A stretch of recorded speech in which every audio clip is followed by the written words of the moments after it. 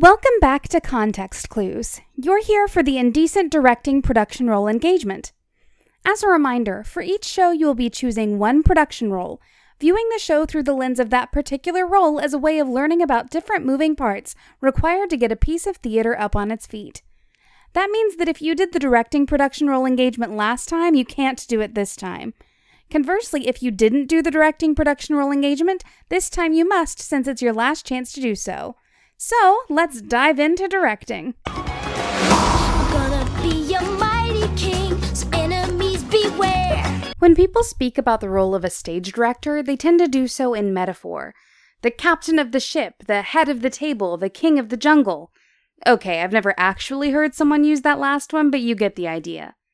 The director is the person whose vision guides the production. How this operates varies. On the one end of the spectrum is the model of a director as an auteur who dictates everything from actors' vocal patterns to minute design decisions.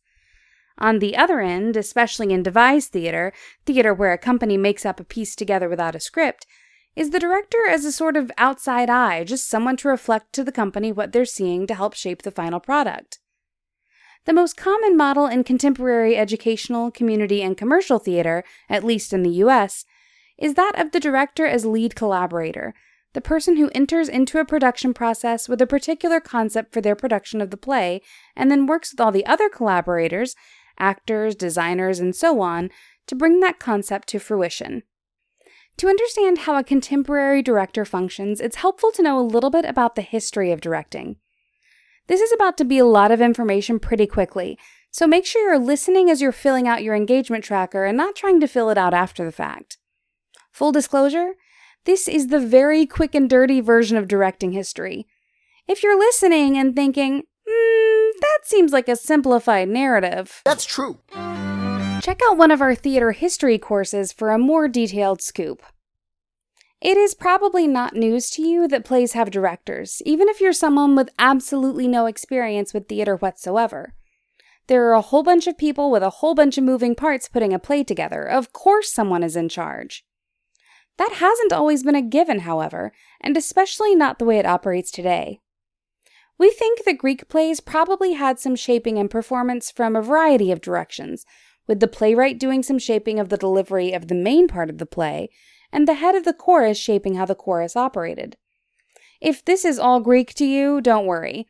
We'll dig more into Greek theater in the next unit, including why I'm saying we think that's how it worked versus just telling you definitively how things played out.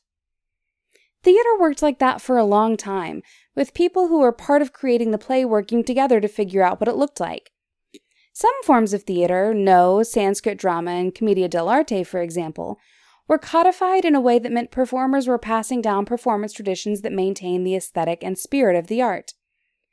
Some European theater, mostly, we think, consisted of actors getting their lines shortly in advance, throwing together whatever costume pieces they could, and figuring it out in the moment, often with a declamatory acting style, that is, mostly standing on stage and saying the words, rather than the acting style we think of today where we try to make it seem like characters are real people. It's in the era of Shakespeare where professional acting companies started to emerge that we saw the emergence of an actor-manager, who acted but also handled some of the business interests of the theater. We also think the lead player of some of these companies probably gave other actors some guidance about how he, and it would have been he in that era, wanted them to live on stage around him. There were some moves over time toward a contemporary acting style, and our contemporary understanding that the script, acting, costumes, scenery, etc. should all work together and be chosen on purpose to tell the same story.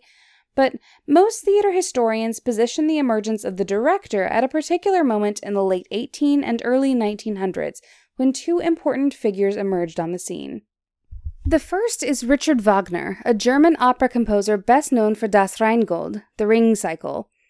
You probably know some of his work, even if you don't think you do. The Here Comes the Bride song is from one of his operas. Wagner created his own opera house, the Bayreuth Festival House, to be able to produce his work the way he wanted. He was an advocate of the idea of Gesamtkunstwerk, a total work of art, meaning that he felt that every part of the operatic experience, the music, the staging, even the way the audience was seated, should be shaped in service to the production as a whole. The idea that an audience should be seated in the dark, facing a lit stage, and should watch quietly comes from him, for better or for worse. At roughly the same time, George II, the Duke of Saxe-Meiningen, was touring Europe with his company of players. The Duke of Saxe-Meiningen is often thought of as the first modern director, seeking historical realism in set and costume pieces and focusing on the composition of stage pictures. This move towards cohesive productions dovetailed with a move towards realism in acting in a way you'll appreciate once you've completed the acting production role engagement for another play, but for now it's enough to know that it happened. There was a rise of the director as a production role, with famous directors and their philosophies of theater shaping areas of the field. Edward Gordon Craig shared Wagner's passion for productions to be the living embodiment of the director's vision, viewing actors as uber-marionettes, living puppets to shape as he liked. Bertolt Brecht created epic theater, a theater for social change that relied on creating discomfort in the audience to motivate them to take action outside the theater. Antonin Artaud created the theater of cruelty, a theatrical style that decentralized language and the intellect in favor of creating visceral audience experiences. His style influenced theater artists in the 60s and 70s who tried to break down barriers between actors and audience members. Anne Bogart and Tadashi Suzuki joined together with different philosophies of physical theater to form the City Company. And so on and so forth. For the moment, directors are here to stay. But what does a director actually do? Let's follow a director through a typical production process. A director finds out that they are directing a show. Maybe they've hand-selected this show because they really want to direct it, or maybe they've been hired to direct it, but either way, they now have a script. This script provides some parameters, unless it is in the public domain, like Shakespeare, or they make specific negotiations with the company that holds the rights to the script. The director knows that whatever they put on stage must include those characters speaking those words in that order and nothing else. So it's the director's job to decide why those words need to be said. This is often framed as posing the question, why this play now? What about this play makes it suited to be produced for this audience in this moment? As they answer this question, a director forms their concept for the production, their overall artistic vision, and distills this into a concept statement. A concept statement is usually a short statement that offers a glimpse of what the director thinks the play is about, the basic plot and theme, as well as guidance around the overall tone of the piece and any important information about settings, style, etc. This concept statement becomes the goal towards which the entire production works, and the director will share it with everyone working on the show to guide their collaboration. This concept statement is always important, but it's particularly important in productions that play with any of the given circumstances of the script. For example, a director might change the time period or setting of a play in order to make a production more visually exciting, make a production more affordable, or help the audience relate to the characters and situation better. But the rest of the production team needs to know what changes are happening and why. Last week, we used the fairy tale of Goldilocks and the Three Bears as an example for dramatic story structure. A concept statement for a production of Goldilocks and the Three Bears aimed at small children might sound like, "Some days it's hard to be a kid. Sharing is no fun, there's nothing good at snack time, and the whole world is made for people bigger than you." Goldilocks and the Three Bears is a whimsical fairy tale romp showing young audiences that it's okay to try new things, even if it sometimes takes a while to find something new that's just right. But you should probably knock on someone's door before entering, just to be polite. This production puts Goldilocks in a world like the one young audience members face every day, where everything is scaled for creatures very different than her. Alternatively, an ironic production of the same script intended for adult audiences as part of an evening of theater might have a production concept that sounds like this. Colonization is so deeply entrenched in the mindset of US and Western European communities that it's even baked into the bread of the stories we use to raise our children. In this gritty production of Goldilocks and the Three Bears, the colonizing force of Goldilocks rampages through the wares of diverse cultures and the personages of Three Bears, ultimately destroying what she doesn't understand and consuming as her own that which seems to be just right. Echoing the artificial cheer present in Cold War-era propaganda, This play calls attention to the unsustainability of violent and invasive practices of cultural borrowing, warning that the bears always come home in the end, and when we've removed all the forest, there won't be anywhere to run to. These are two radically different interpretations of the same script, but both provide some clear ideas about the world the director wants to create. Indecent is something of a special case because press around the show often features the playwright and director both discussing the ways the play operates, in a way you might see only a director doing for a play that's had a bunch of different productions. Watch the video in your engagement tracker of Paula Vogel and Rebecca Teichman at the opening press event for the Broadway production of Indecent, and then, informed by what they share they find important about the play, try to write out what a concept statement for the production might have looked like. Try this formula. 1. An opening sentence that describes something in the world the play is responding to. If the central question of directing is, why this play now? This sentence clarifies what and where the now is. 2. A sentence explaining the parts of the play that are important to the core concept. What is it about the play that the director is bringing out? 3. Another sentence or two explaining how the play addresses the current moment, along with any specifics that are important to know about when or where the play will be set. Type this somewhere you can access it later. It's going to become a part of your Flipgrid post.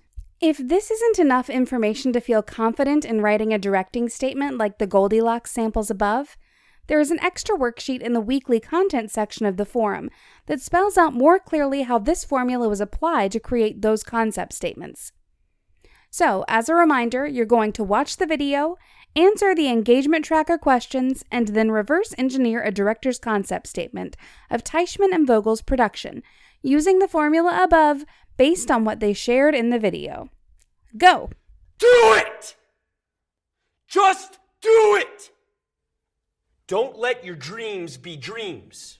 Now you, like the hypothetical director in our example, have a clear concept statement. That's important because the next step of the process is to start meeting with lighting, costume, sound, and set designers about how the show will look and sound.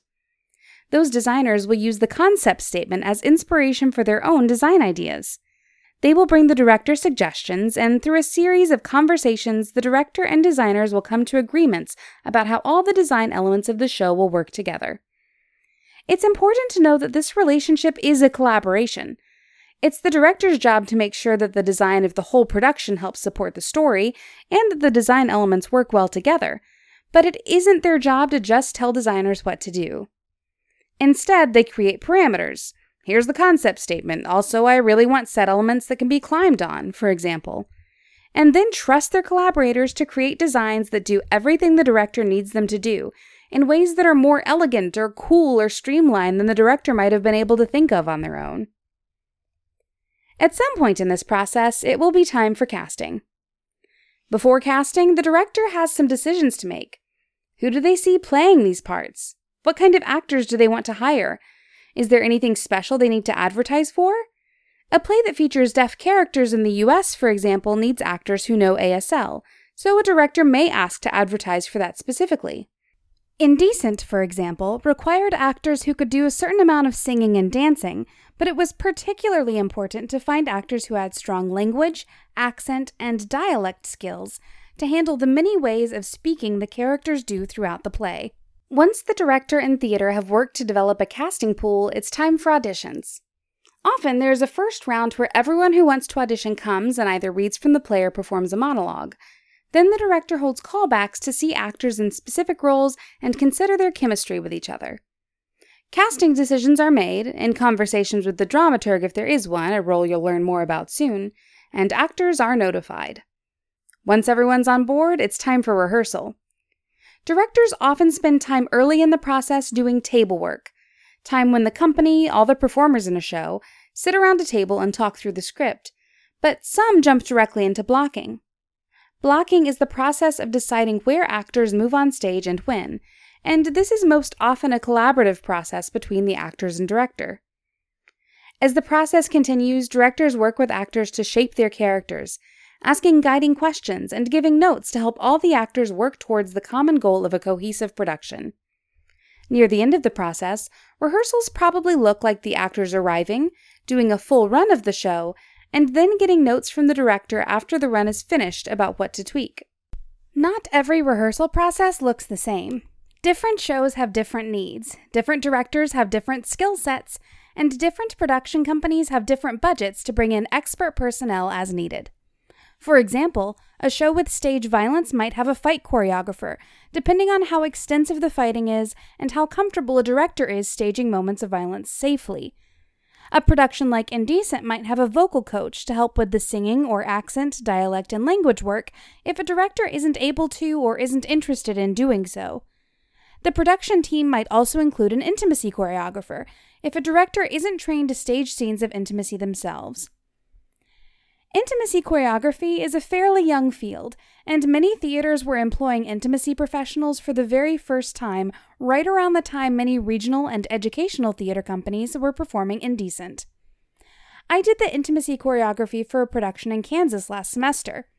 Keep an eye out for a bonus production role engagement opportunity later in the semester to dive a little deeper into the role of an intimacy choreographer. Whether a director is doing their own intimacy work or they're bringing in an expert, though, there are lots of different thoughts on how staging theatrical intimacy should operate. Theatrical Intimacy Education, TIE or TIE, is an organization developing fluency and best practices in theatrical intimacy in educational environments. One of the co-founders, Chelsea Pace, recently released Staging Sex, a book sharing their technique. For a quick overview of how intimacy has been staged in the past and current best practices, we're going to take a look at the introduction. Read it, answer the appropriate questions in your engagement tracker, and come back. This is how we do it.